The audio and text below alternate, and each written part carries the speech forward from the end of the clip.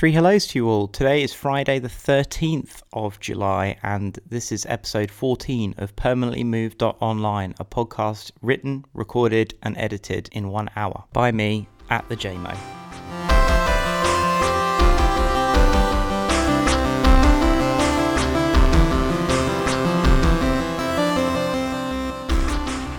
Like I said, today is Friday. I've got my traditional red tea that I usually drink when I'm making this thing.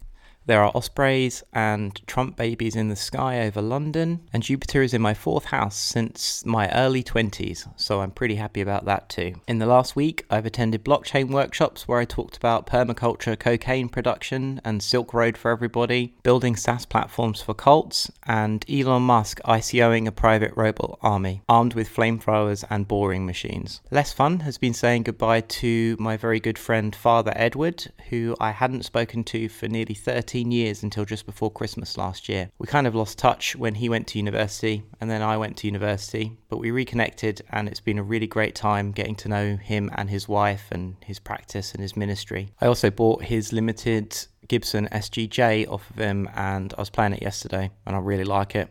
Thanks, Ed. Other updates that I don't think I've mentioned on here is you can listen to my talk that I gave in Rotterdam on Solarpunk by searching Solarpunk A Grand Dress Rehearsal and it will show up on YouTube. In it, I talk about Cyberpunk, Solarpunk, Landers platform.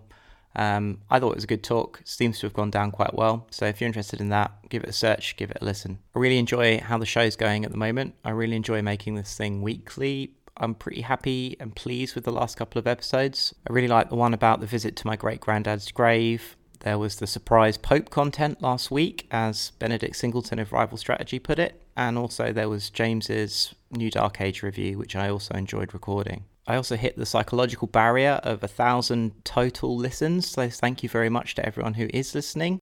It's actually closer to about 1,200 listens over the last 13 episodes, and hopefully just little old me and my Twitter channel means it will continue to grow. I also mirrored the podcast to my YouTube page, which is Te Yamo. So if you aren't subscribed on either iTunes in your favourite podcatcher, you can also check it out over there by searching Jay Springer or at the JMO. I've got a couple of other things that I'm working on for this particular channel that I'm quite excited for. It might break my rule around writing it and recording it within 1 hour, but I'm definitely going to record and edit it within an hour, and they'll be coming out quite soon, so I'm looking forward to making those. What else is on the list of things to report? Let me think. I bought Scrivener, or I should say I finally bought Scrivener. I've won NaNoWriMo a couple of years in a row now, and I've never actually sort of pulled the trigger and bought the software. But I've been using it for a while now, and I've ported a lot of the writing that I've been doing this year into it. It's taken a while to get everything set up and learn the software because it's very different from kind of Google Docs. A big shout out to Alex Federa of farmervs.fox.blog for being my technical support and talking me through how you use it.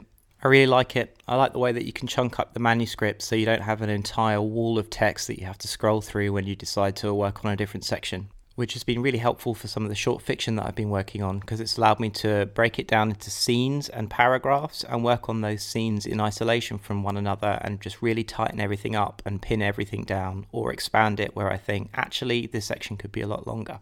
And quite unexpectedly, one of the short stories that I wrote earlier this year that I thought was fairly self-contained has ballooned and another, 6,000 words has been added onto the end of it. I'm in one of those situations where I have absolutely no idea what's going to happen to the main character, but I'm just going to need to keep writing to find out what happens next. Speaking of writing, I want to recommend a book. I've just finished reading The Songlines by Bruce Chatwin. The book itself is from the early 70s but was first published in 1987, and it recounts his journeys across Australia with the Aboriginals learning about the songlines, which are the invisible pathways that crisscross Australia.